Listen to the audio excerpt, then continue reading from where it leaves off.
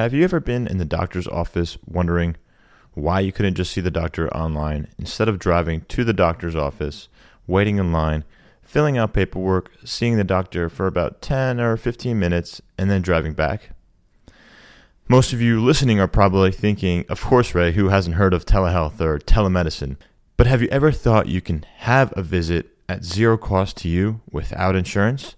Well, in today's episode, I speak to Charles Nader, founder and CEO of Doc.com. And his team has created a platform that offers individuals free online video visits, primarily in Latin America, but also serving patients in Florida. I really enjoyed my conversation with Charles, and I hope you do too. For those of you that are new to the podcast, I feel like I should let you know that I do work at American Well, one of the top telehealth technology companies in the United States. I would like to reiterate that all the ideas, questions, and thoughts by me on Health Unchained are my own and are not affiliated with American Well in any way. Remember, the Health Unchained podcast is for informational and entertainment purposes only, and we are not providing any sort of legal, financial, or medical advice. Please do your own research and due diligence before making any important decisions related to these matters. And finally, if you haven't already subscribed to Robert Miller's weekly newsletter, Blockchain and Healthcare, you really should. I think you would all benefit a lot from learning about what's going on week to week in the healthcare blockchain space, and a link to the newsletter is in the show notes. And now let's get to the show. Hi, I'm your host, Ray Dogan, and welcome to Health Unchained. On this show, I will be speaking with healthcare entrepreneurs, thought leaders, and executives who are using blockchain technologies to revolutionize healthcare. These innovators are building the distributed infrastructure and diverse communities required for a trusted, secure, and decentralized healthcare ecosystem. Enjoy the show. What is blockchain? Was ist Blockchain? What is blockchain? The doctor will see you now. Welcome to Health Unchained. Today's guest is Charles Nader, CEO of Doc.com, which is a telemedicine platform that claims to offer free basic healthcare using AI and blockchain. Charles, welcome to the show. How are you? Thanks for having me. I'm doing well. I think, to kind of start off this conversation, can you kind of give the audience a bit of a background about yourself and how you are at this point now? Sure. I'm originally born in Mexico City, and I grew up in Mexico until the age of 7, and I moved to the U.S. after that. My parents split up, so I grew up with my mother in the U.S., and my mother, my brother, and my sister, Jacqueline. And I basically grew up with a single mom, and she was very intellectual person, so she influenced us a lot into reading and doing very cultural things, but that brought me to studying medicine in college and just looking at the world in a different perspective. And in the end, we ended up creating what today is Doc.com, which you said claims, but you can download our services and use them completely for free right now if you're in Florida and any of the 24 countries which were present. So I just wanted to get that out but that's basically that's what we do. Is we create a different model based on data, analytics, epidemiology, and it's my life's work, and most of the people that work in the company, they consider it their life's work or part of the mission. So that's what we do. We offer free basic healthcare services, not only telemedicine. We also have a electronic prescription system that we implement in countries, and so that's what we work on. And I operate out of Mexico City, Miami, Los Angeles. I basically travel around a lot, and that's basically what we do. It's really important that the people that you work with believe that they're doing something very important. So that's really great to hear. And you said you went to medical school. So what type of field of medicine did you study? Like, what degree do you have? Well, I studied general medicine. It's just a it's in Mexico, they have a 6.5 year program. So it's mostly, it's just general medicine. After that, you do a specialty. It's similar to the programs in other countries. But I started the company. I started working on the company as a concept more near the end of school, and I didn't finish medical school. I didn't finish the degree program. I was in there for many years. It was just I love medicine, but it was more of a life choice of what I wanted to do. Wanted to focus on something that had a different kind of impact, or something that was more in line to what I was used to doing. Right. I was kind of restless in the standardized box of being a doctor. I could see that. Yeah, right. I mean, if you think about it, as a doctor, you might be able to help kind of one patient at a time, but if you're building a business in healthcare, you can have a greater impact. Yeah. So how did you first hear about blockchain technology? I first learned about it in 2013 when I was reading a forum. I was reading a forum on finance. There's several forums that I visit, fatwallet.com, and I read forums constantly, Reddit. There was someone that posted on there and said, no one is making more money than Bitcoin, than people who are buying Bitcoin right now. They're making 30% a week. I remember reading that and I was like, what is Bitcoin? Mm-hmm. So after that, I started researching it that same day, within minutes. And, it's the beauty of today's times. You have an oracle of information in your hands with a phone, or you can just research anything on the computer. It's incredible.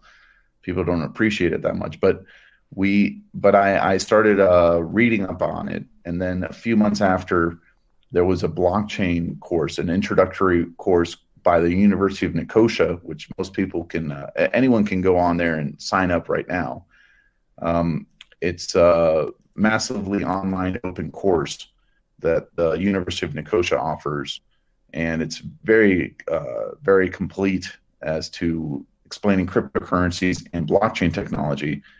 And I took that course in 2014, bought my first amount of Bitcoins around $177. I remember it was around that. And it was just, just held them.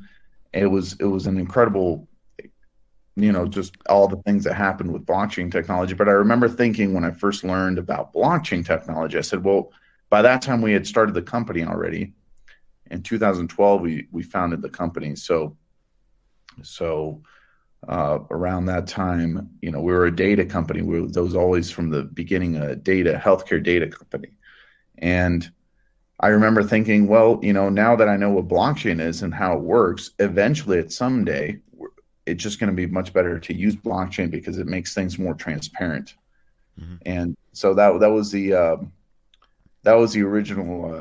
original insight that I pulled from the course, that I learned from that. And I just knew it could apply perfectly to what we were doing. And it took years to really see it mature and come to a level that we could implement into the company. So we created a crypto economy, which is a pretty interesting innovation if you think about all the things that it does. But that was that was when I found out about blockchain and cryptocurrencies and the whole new world of blockchain. Right. And how do you feel about the adoption of blockchain globally, and like the awareness of blockchain in healthcare particularly?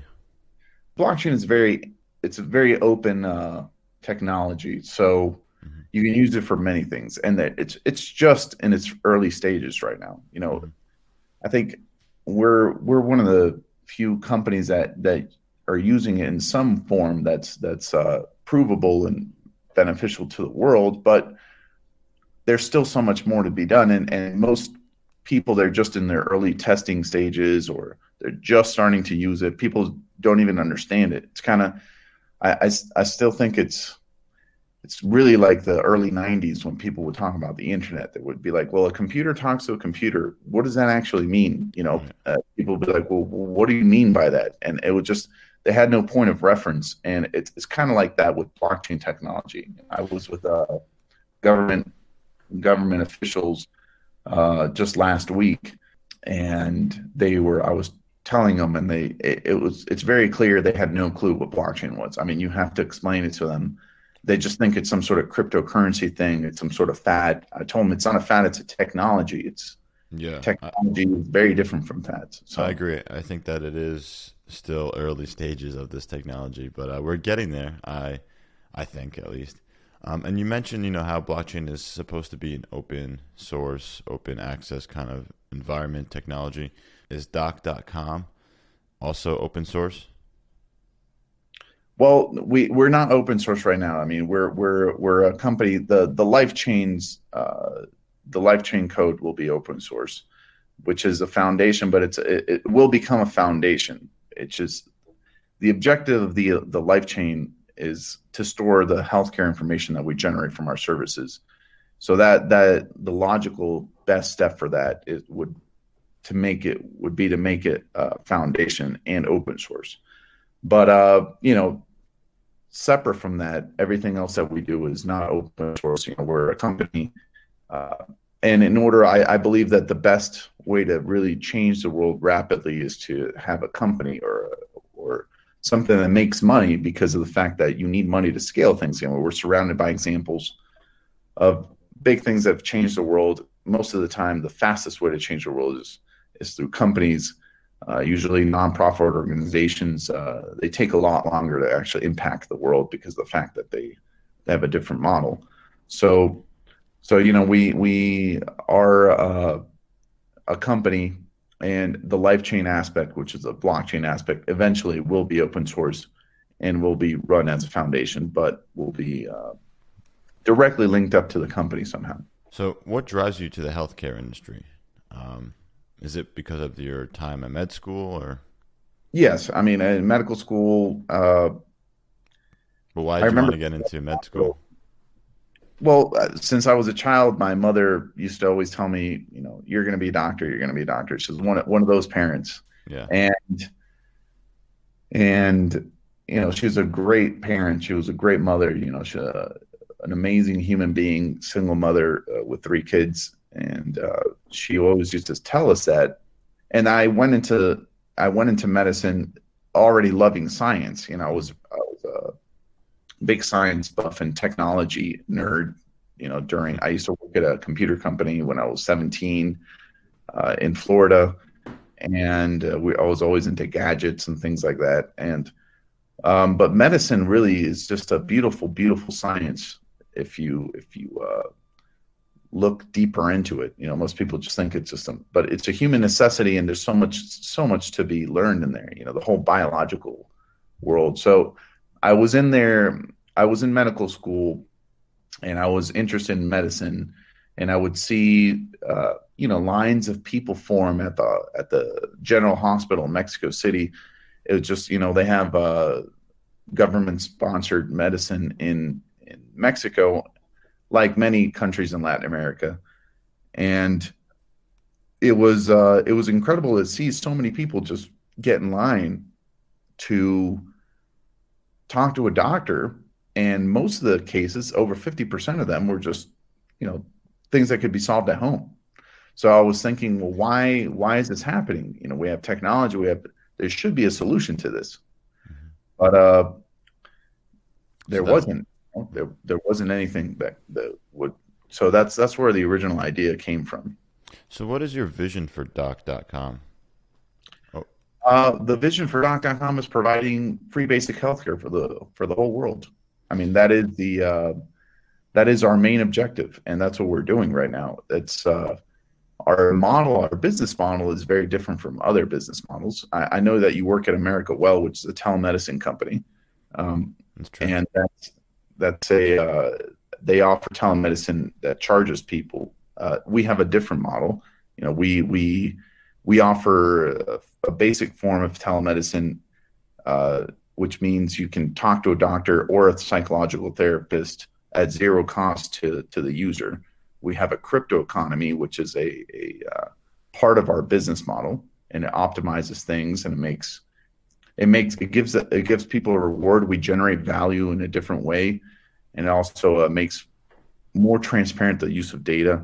So our objective really, I mean, it's to provide free basic healthcare services for the world that are not dependent on governments or institutions. So how are you able to offer these zero-cost telemedicine visits? Are the providers getting paid something? Well, we have our model is based on data. So we sell a subscription to epidemiological data analysis. We sell a console called Doc Insights to healthcare industry, governments, the whole private sector in the health space, and they pay a monthly subscription for that. And our objective is to expand the subscription service, the subscription of our platform, where you can view this information in real time. So since this kind of information has really never been seen in real time before, it's of value to many kinds of sectors of the private sector and the government sector. They use it. We have a good price point, and so we do that, and that makes our free services sustainable, which we have doctors and psychologists that we hire constantly giving everyday services to the general population. All right, so you actually employ the physicians or doctors. Your company employs them. The amount of calls that we do requires a lot of quality control. It's even the background, just the illumination, the lighting, and stuff like that.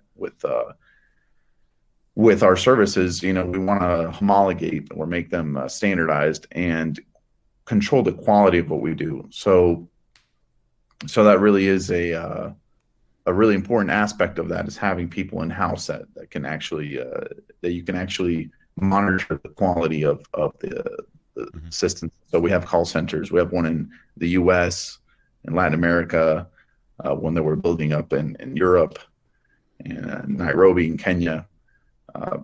These are places where we control the quality of that, so that they work. They're all employees of the company. So these doctor virtualists, they come to that call center to take visits take patient visits. Is that how that works?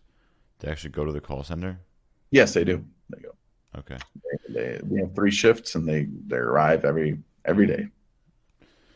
Interesting. You're saying that the data that you generate and the value of that data is enough to cover the costs of the providers. Yes. And that's part of our, it's our business model to make that so possible. We like I said, we offer a monthly subscription to clients, and they see our data in real time. We're very transparent about our services, and that's also one of the benefits of using blockchain technology. I mean, we have with blockchain, you can hash basically every user and the data from every user, and not only that, reward them also with something, something of economic value. And the objective of using blockchain technology is to make that even more transparent than anything that's available right now. If someone tells you I have X amount of users, how do you know they're just not putting a number up on a site? The good thing about blockchain technology is you can be really transparent about that to another level that makes it much more trustworthy. So we have a business model that generates data, gives a certain amount of trust, much higher than what's currently available. That's why we use the technology to our benefit. And it's good enough for people to say, okay, this is something that we didn't have before. I'm willing to pay X amount of money for a monthly subscription to this information. It's anonymized information, statistical, but it's purely epidemiology as a science. It's really the essence of epidemiology. It's viewing this information in real time is like the best form of it, really. Right. It's like So real that's world evidence. How much does it cost, the subscription? we have different price ranges, but they range from $2,000 a month to $10,000 a month. To governments, depending on the population size, we have different price ranges. But we work with several governments in Latin America. We work with some insurance companies. We work with the pharmaceutical industry, hospitals. Who are some of your biggest clients or countries? Which Countries we have Mexico, obviously, which where we started the company. Panama, local governments in Peru, and just mostly all of Latin America except Brazil. So we have different corporate and government clients, and it's a combination really of both. Right now we're scaling that up. I mean, that's our business model. First you had to get users, so you have robust data, and then it's worthy of selling. So really, it's in many countries still we're still ramping up our sales, but we have a relationship with IQVIA, commercial relationship with IQVIA. They're resellers of ours, and they're a very large multinational corporation that sells about $10 billion a year in analytics to governments in the healthcare industry. So we work with them, and they're also a source of sales for us.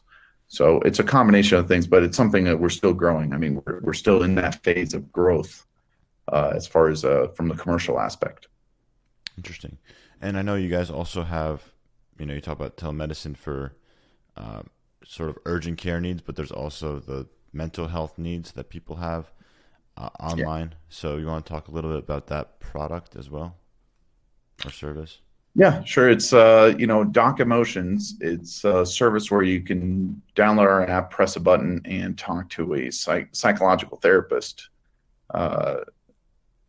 And we serve the open population, and it's a free service. So we help a lot of people. I mean, there's tons of people that call up for the most amazing things sometimes, and just the most basic things, like work stress or, just abuse, and just all random kinds of things. And I always thought that mental health is extremely important. It's probably equally as important as clinical health. Because the fact that if you're not mentally stable or can control your emotions somehow, or you get help for that, it usually leads to other physical problems. So for me, it was such an important thing. We all go through emotional issues in our lives. It's just part of the human experience. And mental health is extremely important. So we offer, that's actually our fastest growing service right now. It's because of the fact people realize they can speak to someone, and they use it constantly. There's over 40% of our users in that service are recurring users. So they really like the service once they find out, and they keep on using it. Tell me about your provider recruiting process. We have doctors that tell doctors, and same thing with they really like working with us. We also use recruiting companies. They go through a 3-step process of verification, and we train them, and it's people really like our mission, what we're doing. So usually it's we have an abundance of doctors that want to work with us, even though they may work in other things at hospitals or whatnot. They still come to us because of the novelty and the mission that our company has. So they like that aspect, and it's a new thing. It's once they start working at our facilities, and when they work with us, they start right away. It's nonstop calls, really. So it's a really interesting experience for them too. Right. And are they getting paid in tokens, or are they getting paid in pesos? No, they get competitive salaries. They get competitive salaries, and they also get bonuses in cryptocurrency, in our cryptocurrency. That's an interesting model. Can you kind of describe your technology stack? So you're using blockchain, but what type of protocol are you on? Well, our blockchain model is right now we're working on Ethereum.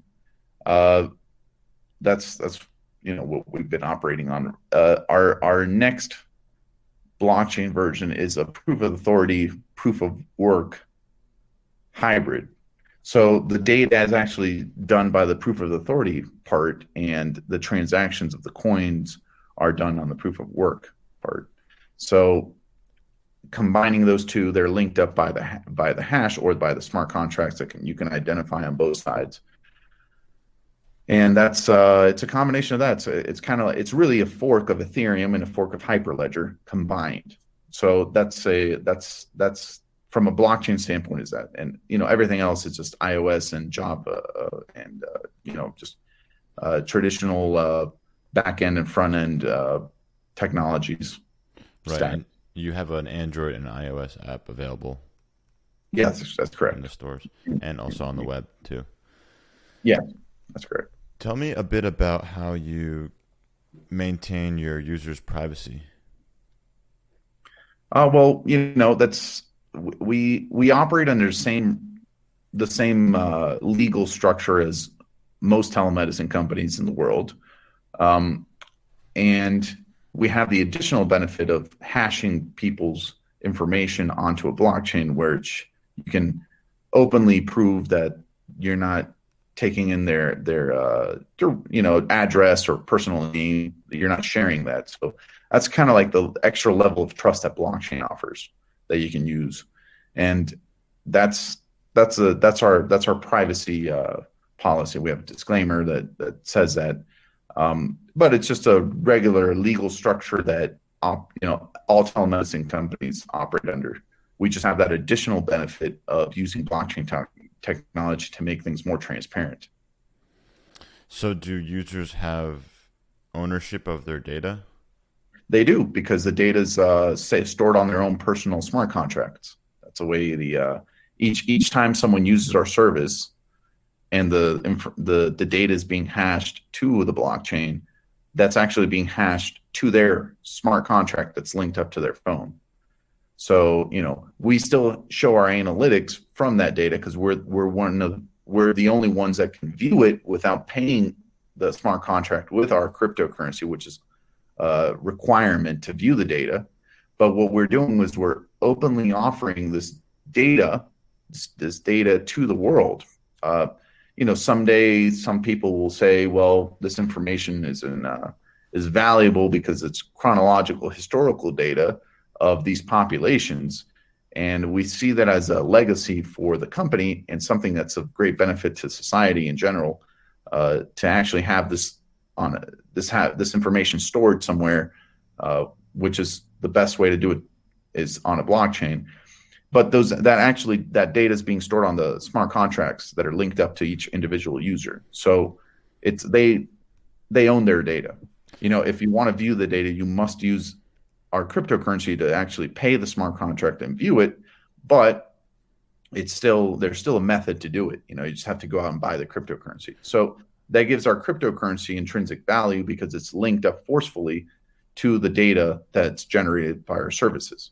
And that's a concept that many people don't understand, but it's a revolutionary concept that is going to change many aspects of the world, not only in our industry, healthcare, but in many other industries, because you can now link up a digital monetary instrument to something that has intrinsic value, that's essential for society, which is healthcare data. It's constantly being used for public health or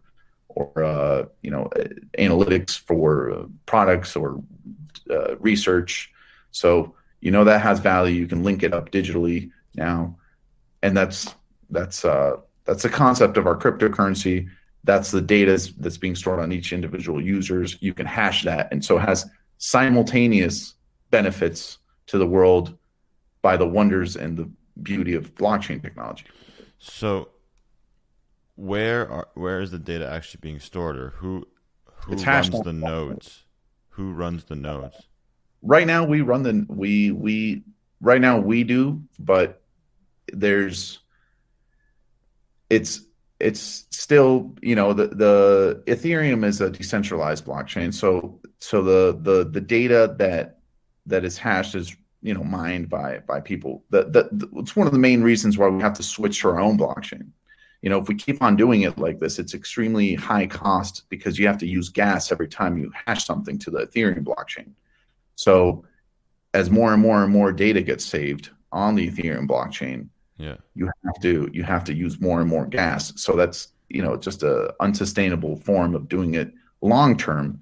But then again, you also have the proof of doing it. So it's just a matter of time of switching to our own blockchain. What are your plans for that? Well, but we've been working on it for some time now. The real plan to do that is, it should just be a seamless thing. It should just be a seamless change. It doesn't change when you use our services. So you receive MTC when you use this? Yep, you do. So how do you prevent people from just doing visits all day long trying to get MTC? And for the audience, MTC is the token native to this protocol or blockchain. Well, the thing is that you get rewarded with MTC, but it's not really a large amount. For someone to try to create individual accounts and go through the whole service, if you finish, the doctor has to finalize the actual service. Like right now, I didn't finalize it. I ended it myself. So then if the doctor finalizes it, you get rewarded. So to do that thousands of times would just be ludicrous. You would have to connect to a doctor, go through the whole process, and then to get, a couple of MTC is just, well, I'm thinking if you had a bot or some sort of AI bot doing it automatically.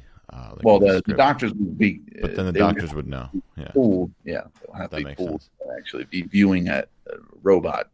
Yeah, got it.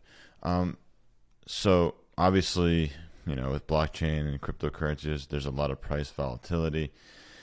Huge. And how has that affected your business? From a business standpoint, it really hasn't affected it. We know the whole volatility that happens in cryptocurrencies, and we've experienced it ourselves quite a bit. And the thing about cryptocurrencies is that we're not dependent on them. It's a component of our company that makes us, improves the company, improves what we do, but it doesn't reflect the true. It's not like stocks that reflect or more reflect the status of the company. Cryptocurrencies right now, most of them are purely hype and speculation. And that's one of the things that we want to change, because of the fact that, you still look at the probably top 20 cryptocurrencies and you can say, well, show me the users. What are they actually using this for?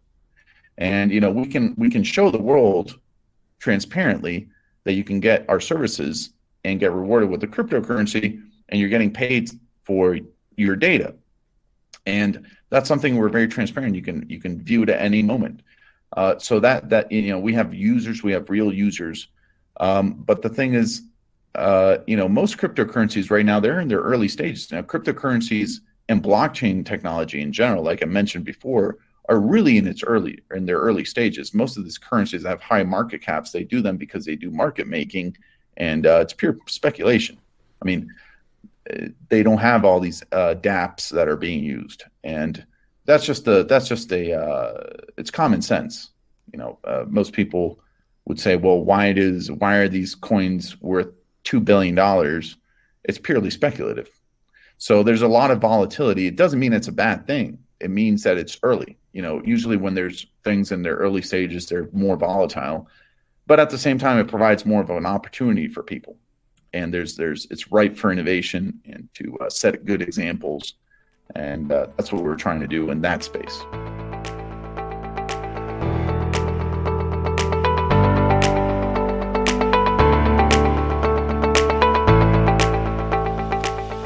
Welcome to the Health Unchained News Corner. In October of 2019, the Chinese president Xi Jinping told the country that it needs to seize the opportunity afforded by blockchain technology. Speaking as part of the 18th collective study of the Political Bureau of the Central Committee in Beijing, She said blockchain technology has a wide array of applications within China, listing topics ranging from financing businesses to mass transit and poverty alleviation. She told committee members we must take the blockchain as an important breakthrough for independent innovation of core technologies. His speech also called for the creation of Blockchain Plus, a platform alluding to personal development such as education, employment, and food and medicinal safety, among other basic needs. This is a very interesting position to take, considering the People's Bank of China banned cryptocurrencies in 2017. It could be the start of a campaign to convince the Chinese people to adopt its own digital renminbi, or more commonly, yuan. It's great to see China's positive about blockchain, but I always wonder about the handling of privacy in the People's Republic of China. You can find the link to this CoinDesk article in the show notes.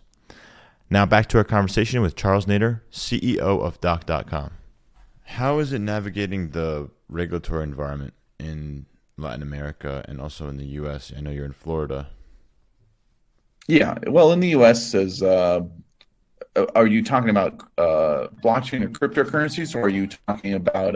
I'm talking about. So you're working in, Are you talking about telemedicine. Telemedicine has their own regulatory issues and challenges, but I'm sure that you also have some cryptocurrency challenges or regulatory challenges too.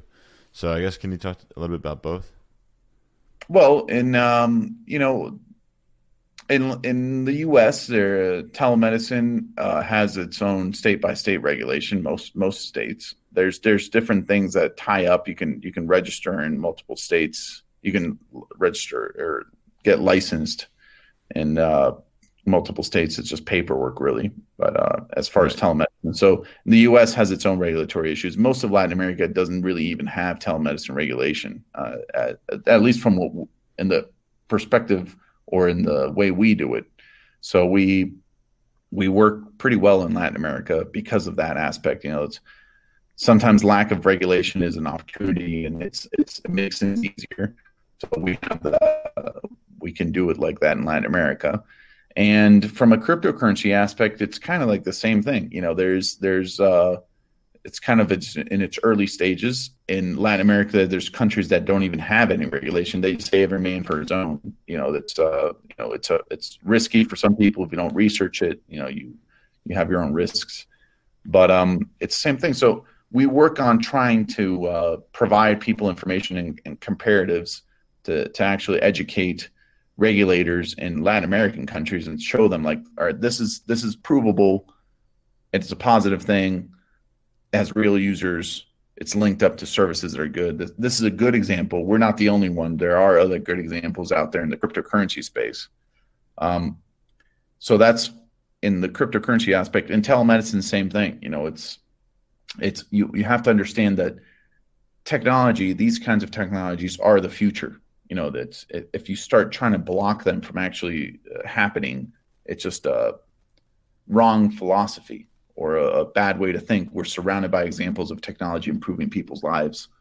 So you just have to kind of find the right fit and make things ethical. And Sure. So we try to go on that. But, and at the same time, it's part of the adventure. These kinds of things are, if there's lack of regulation, people should not be scared. They actually should go forwards and try to change things, because that's the essence of what we do and living. I think it's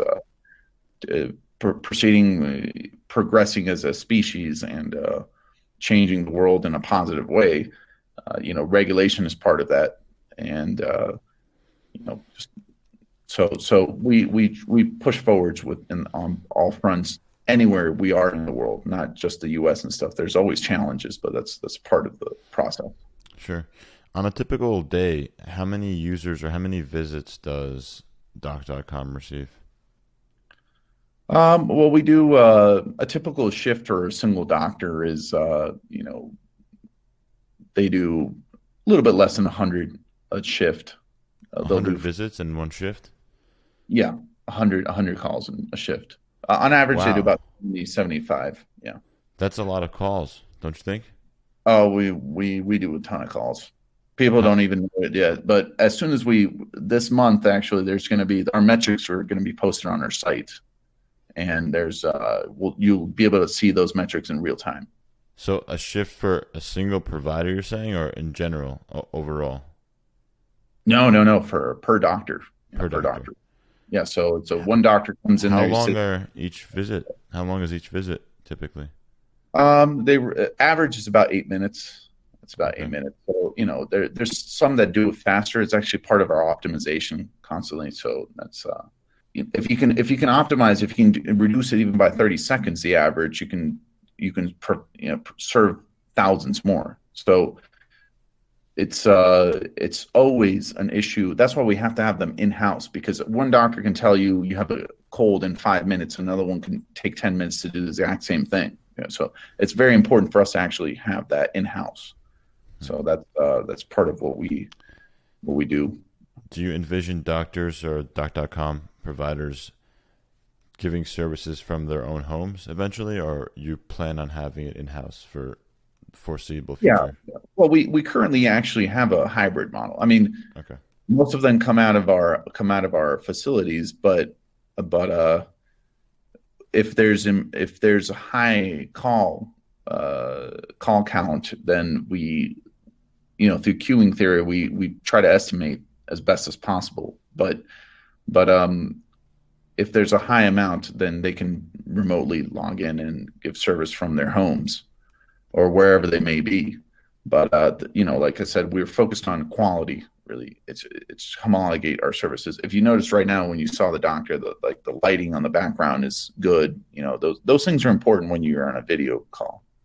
Yeah, that's fair. No, I'm just thinking if it's like 100 per shift, and let's say they do, I don't know how they would do this, but 10 visits an hour, which seems like a lot to me.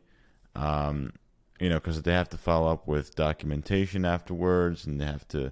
The system. Our system. They go through a system. I mean, the doctor's looking at you. They're clicking things. They're clicking the whole templates that we have created and all that stuff.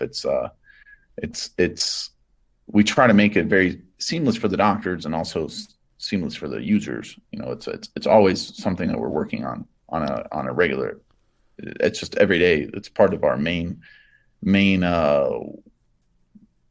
work objectives is to optimize our services, and just it's no one had really opened up a service like this for free to the open public. So we had to make sure that things move smoothly, and we still are optimizing on every day we optimize. It's something that we do on a constant basis. So there's no physical paper documentation or anything. It's just people get served, they get a good service, they end up getting a quality medical assistance or psychological assistance, and our doctors don't really have to do much more than just follow the rules of our system. Do you have like a clinical quality plan in place or standards? Yeah, we have our medical coordinators and our psychological coordinators are constant. We work with officials from governments. Even they come in and take a look at our protocols, clinical guides. We have hundreds of them now. It's just we're constantly focused on quality, clinical quality and psychological therapy quality. It's something that, like I said, that's part of the whole optimization of what we do. Maintaining quality is a huge aspect of what we do. Got it. So Charles, how big is your team right now? The doc.com team? Not counting all the doctors, but mostly just the core company. It's around 100 people. It's a little bit more than that, but it's Is it full-time employees? Yeah, full-time. There's people. There's doctors that are on standby, really, that they're not full-time employees. Sure. You take them into account, there's a lot more and stuff, but that's basically what we do now. It's that's basically our team size is around 100 people, a little bit less than full-time, but that's it's between doctors, psychologists, and the core operating team, about 100 people in general. Who do you consider to be your competitors? Well, Any telemedicine company, if you offer telemedicine, you would be competitor America Well, the company you work for, or Doctor on Demand, or any of the other foreign telemedicine companies. I would consider them. I mean, telemedicine it's a space where different business models function. So that they would be considered competitors to us, but we really don't focus on that much. We just focus on trying to serve more people. The thing about healthcare is just the problem is massive. There's room for other companies. Actually, people always tell me, aren't you scared of competitors? I'm like, well, I don't focus on that. I focus on just growing the services as fast as possible. But if someone comes up and copies our model, it's just like, well, they'll have a long road ahead of them that they can go down. And the thing is that in the end, more people will benefit. So it's important to serve more people, because the need for these kinds of services is massive. I mean, there's not enough doctors to actually, or psychologists even, to serve the world population. So, there's probably a lot of space out there for other people to do things that are similar. So, in the end, the objective is to serve more people, not to try to diminish the actual use of the services. It's actually more important for more people to use it. That's my personal perspective and our company's perspective. Right. And I think that, the market that you're going after are people who, don't have insurance really. Because if you're offering a free service from the start, you're not looking for people who have insurance, because, they can get services elsewhere. Is that accurate? Well, actually, our service is made for humanity. I mean, that's why it has to be free. You don't. For sure, but I'm thinking about like the current marketplace. Like, for what you offer is free telemedicine, and there are insurance plans that also offer free telemedicine. Do you agree? So if I don't know if they offer free like ours. I mean, the thing is, it's I think I know a lot of them have to do co-pays, at least in the U.S. True. They have to pay co-pays. In ours, you don't have to pay anything. You just press a button. But then again, our target really is just whoever wants to use it. If you have insurance or not, it doesn't really matter. I mean, we're not. Our objective is not really to charge someone for the service. A user. I mean, we charge. We have other ways of monetizing. So it's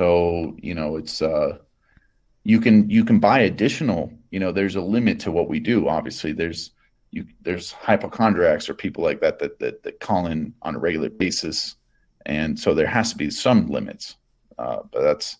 But you can purchase additional ones if you really want to speak to more. What's the limit now? Right now, there's 3 a month. 3 a month. Yeah, really, most people don't end up buying it because it should be perceived as a free service, completely free, unlimited. But usually people don't need to speak to a doctor more than once a month, or even less than that. Our psychological therapy service grows faster because of the fact that you can be completely physically healthy, yet you still may want to speak to a psychologist. So it's so that service is growing much faster than our clinical service, even though both are growing. Our psychological service is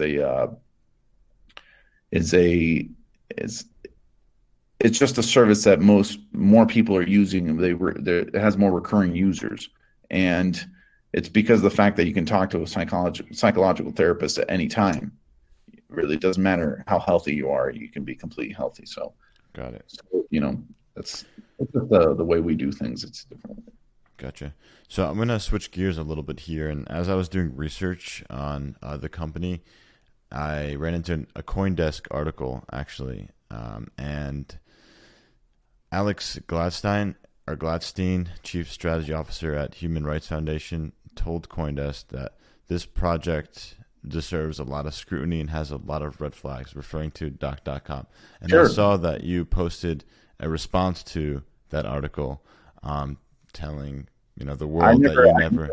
I never knew of him, met him, or he didn't even research. He proved on Twitter. I said, do you want to speak about this publicly? I'm willing to do a public speaking about it. He didn't want to do that because of the fact that he realized that he didn't do any research. He just based his whatever knowledge he thought he had on us on purely just comments that he was given by one-sided people that were just looking at it. But I always open up and speak publicly about these things, and I always invite people to speak publicly about these things.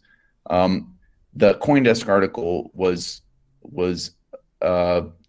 and that person in particular, how can you comment on something like what we do without doing any research?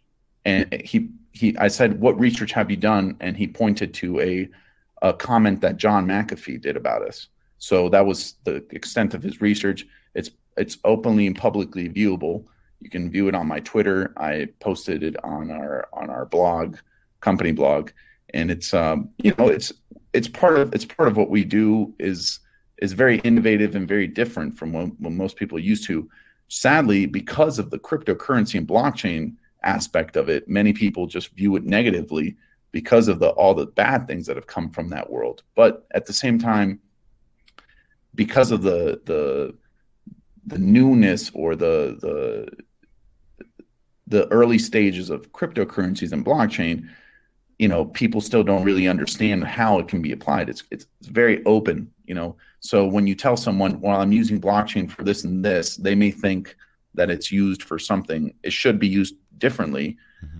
Yet at the same time, it's like saying electricity, well, you can use electricity for many things. Like, what are you using it for? Well, this and this and this, Well, electricity should only be used this way. That's not true. You can use it for multiple things. It's a technology. So people like him and others, without doing any research, just base their comments on a single source of information instead of doing thorough research. And the red flags that he pointed out, I cleared them up completely in our comments. And like I said, I offered to speak publicly about this, but he didn't obviously take your offer. He didn't want to do that. So how many visits have you had on the platform overall? Is that a statistic that you have that you can share? We've had almost 1 million now. It's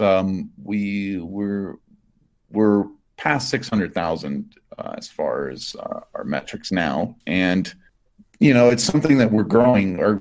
We really, a lot of people don't know about us because we've just done digital promotion. It's been word of mouth, really. And we offer services in 24 countries, and sometimes I go to these countries and they're like, "Well, I didn't know that you existed. This is incredible." And I say, "Yeah, I know that." But the thing is that part of this process, you have to be very careful with promotion, because it's in many ways it's kind of like having a call center.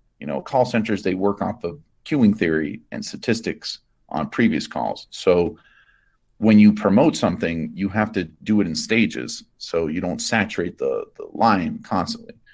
And so that's part of the whole learning experience that we had, was doing things much more structured and trying to grow on our terms instead of just randomly going up and opening it up, because we don't want quality to suffer. We want this to become an important thing for people, and that know that it's there. But at the same time, it's we still have to optimize in many ways. Like I said, if you can reduce the call time even 30 seconds, the average, you can still serve thousands more. So right now, for example, we were focused on changing the back-end core services, putting up the cryptocurrency and the blockchain metrics on our site, so it's publicly viewable and transparent. Those are changes that we took time to focus on that. And it was because of the fact that we learned so much during the past few years of offering the service, that we had to make those changes to make it scalable to the next level that we're going into now. So that's what we have as active users, and we're constantly working on getting it to more people's hands. To really, that's our main objective. What's your outlook for 2020? What are some of the roadmap items you're trying to hit? Well, we're focused on expanding to the rest of the U.S. We're currently only in Florida in the U.S. Why is that? And because of the regulatory aspect, and also it just cost regulation is also the best option for our commercial side. We in the end, in order to make this scalable and sustainable, it has to function as a business. So, Florida was a great place to start because it was strategically good for us to start there. We tried originally starting in California, but California regulation is much more complex than other states. So that's why we were in Florida. But now we're going to move forwards with the rest of the U.S. and also expand to other parts of the world. So, we're looking at the rest of Europe and the Middle East. So is the platform available in different languages? It's in English and in Spanish right now. Okay. Depends where you are. If you're in the U.S., you'll be connected to doctors over there. If you're in Latin America, you'll connect to doctors in Latin America or psychologists on both fronts. And it's in 2 languages. We're going to expand to other languages, and we're also going to increase our other platforms. Our digital prescription services and things like that we integrate to our services. They're all part of the same system, but we're focused on doing those things to all feed into our system.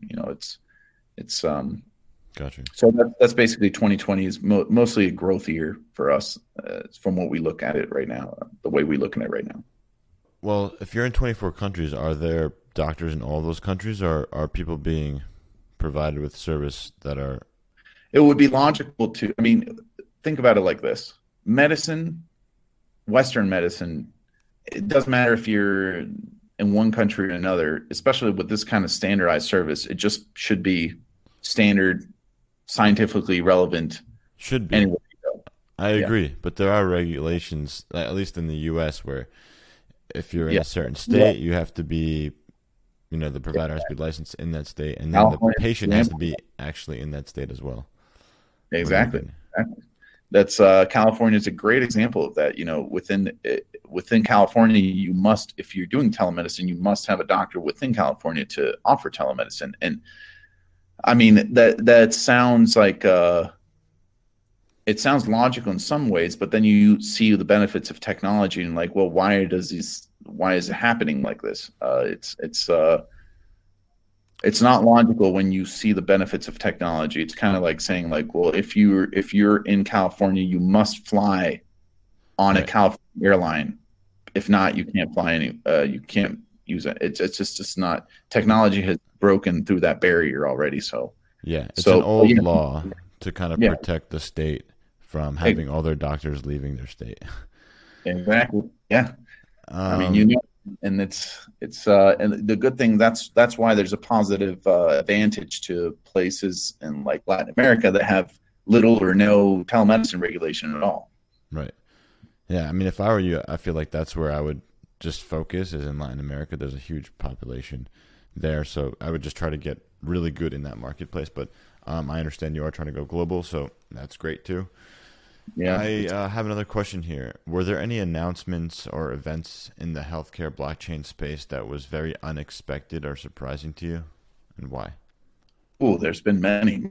It's a really interesting space to be involved in. One of the things that always surprised me was the decentralization or the centralization of things. There's articles that have come out that claim that Ethereum is a scam, stuff like stupid things like that. And it surprises me how much people really put into the whole. We as human beings love, news and, things that are polemic and, drama, and it's natural for people to be like it. So there's a lot of that in the cryptocurrency and blockchain space. Sure. But there's there's things that you see in that space. They're astounding as far as comments and things.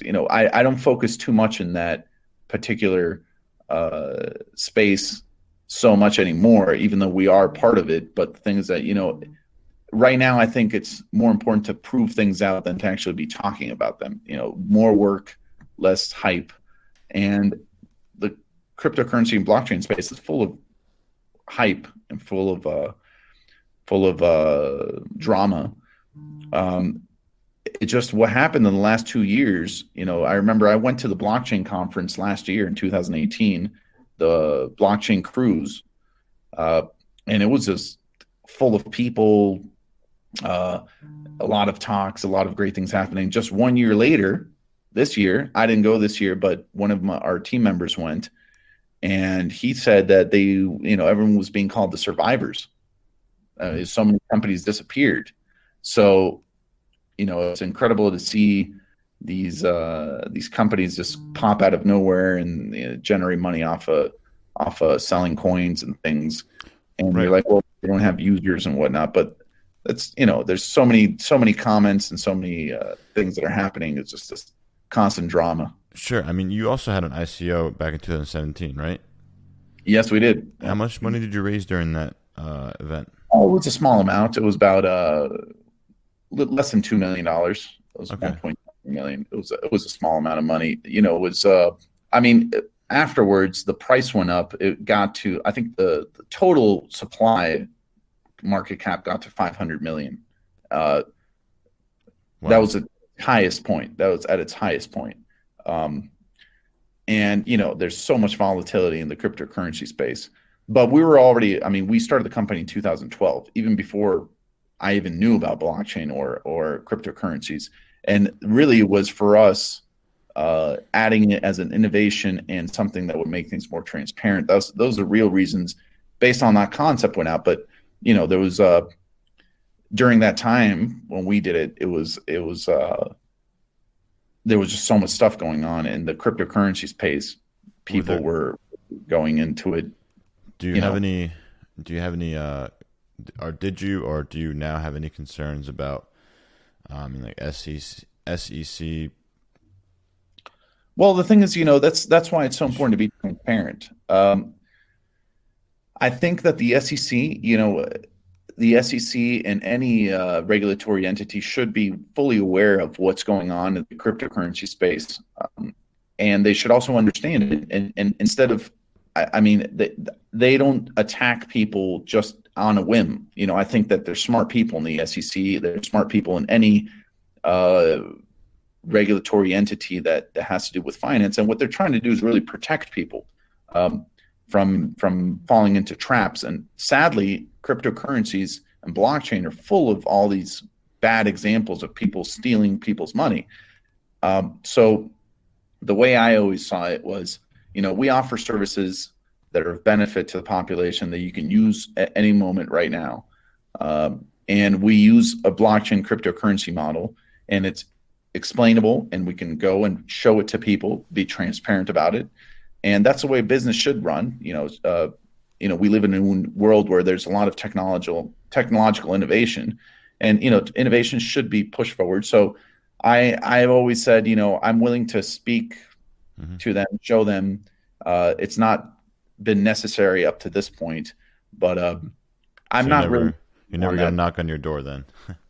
Well, if they come knocking on my door, I'm open up the door and show them everything. That's the level of transparency that we've always wanted to offer. And I believe that they, like I said, they're smart people. They'll understand why and how it works and how it's a technological innovation. It's not just some fad. But then again, there are people who have taken advantage of it.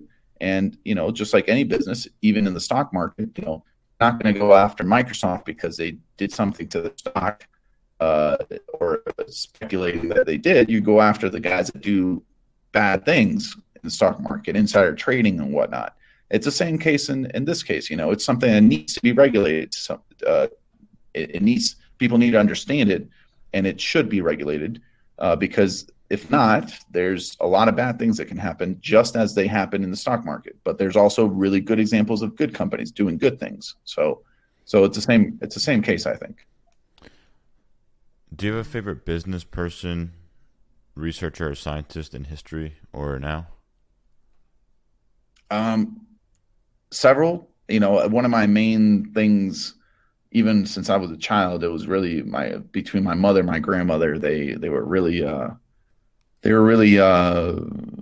They taught us really to research other people's lives and see how they did things. But right now, I mean, I'm completely inspired by Elon Musk and just the whole traditional. Everyone says, "Oh, Elon Musk, Steve Jobs, and stuff like that." I truly admire them in a huge way. And historically speaking, I started really my own personal business philosophy based on Jim Rohn's books. If anyone listens to this, I highly recommend that they read up on Jim Rohn and read any of his books. I think it provides a very healthy, positive business philosophy. There's two ways of making money. You can make money at the expense of others or by helping others. And, you can make probably a lot more money by helping others, and you can change the world that way. And, money makes the world go round. Sadly, it's just part of our society and life. So if you have the right business philosophy, you can do positive things with capital. And Jim Rohn is a great example of that. So I listen to him regularly. It's something of a self-motivation, a kind of business philosophy process that I go through on a weekly basis. I admire Elon Musk greatly because he's, first principle thinking is something that I use myself. And that's something that I really learned from reading his biography and listening to what he says. So I'm hugely inspired by him. And there's people in Latin America that I'm inspired by. It's a different business culture in Latin America. I see how certain people, because of the experience of living in countries where you have such a high population of poverty, it makes you think differently. And there's people that have helped out in huge ways in Latin America. It's something that you don't see as much in the U.S., even though there's a big population, a growing population of homeless people in the U.S. In Latin America, that's generational. It's families have been in poverty for hundreds of years. I mean, it's just a completely different experience. And when you live in it and you see it on a regular basis, it makes you think differently of things. So there's different business people. Carlos Slim has done some great things in Latin America. And there's just an assortment of people that I've taken a little bit of everyone's lessons, and I think that's kind of one of the unique things of how I am as a person and what we've done in the company. It's kind of taken different examples from people from the U.S., from Latin America, from Asia, and things like that, trying to combine these lessons. Totally. So kind of wrapping up here, Charles, I think, this is a pretty interesting conversation. I was wondering if you had any final thoughts for the audience or maybe some recommended reading resources. Sure. I highly recommend everyone to read Blitzscaling. It's a great book. I was part of the original Blitzscaling course at Stanford that Reid Hoffman, the founder of LinkedIn, and John Lilly, the former Mozilla CEO, and Chris Ye gave. It was a hugely inspiring thing. There's also, I recommend people to watch Kurzgesagt on YouTube. All the videos, I've seen every single one of them. As soon as they come out, I watch them. Very educated channel, incredible content. And watch Jim Rohn. If you can watch his videos on YouTube, read his books. I think that's a good basis. And I know it's kind of cliche to say, but I remember when I was 24 years old, I read Think and Grow Rich for the first time by Napoleon Hill. And it really set a good basis of business philosophy, and it opened up a whole world of the way of thinking, of doing things in the world. I recommend people to read that book. Some people think it's just funny that I mentioned that because, it's been out there for so long, but it really is just a good book. It gives you a good basis. And I always say, it's really important to find or create your own life philosophy. And so I recommend people to self-educate themselves. You don't have to go to school or anything. I mean, it's just, we have more access to information today than any other time in human history. And you can change the world in ways that were never possible before. And that's something we need to take advantage of. Awesome. Charles, again, thank you so much for your time. I really appreciate you coming on the show. I think our audience also appreciates it too. So thank you. Pleasure, Ray. Thank you so much. Hey, all you cyberpunk health warriors and nimble digital disruptors. Check out healthunchained.org and remember to subscribe to Health Unchained on Stitcher, SoundCloud, Google Play, and iTunes. Join the Health Unchained community on our Telegram group, t.me/healthunchained. If you enjoyed this episode, tell your friends, your bosses, your teams, your students to listen and subscribe. Thank you.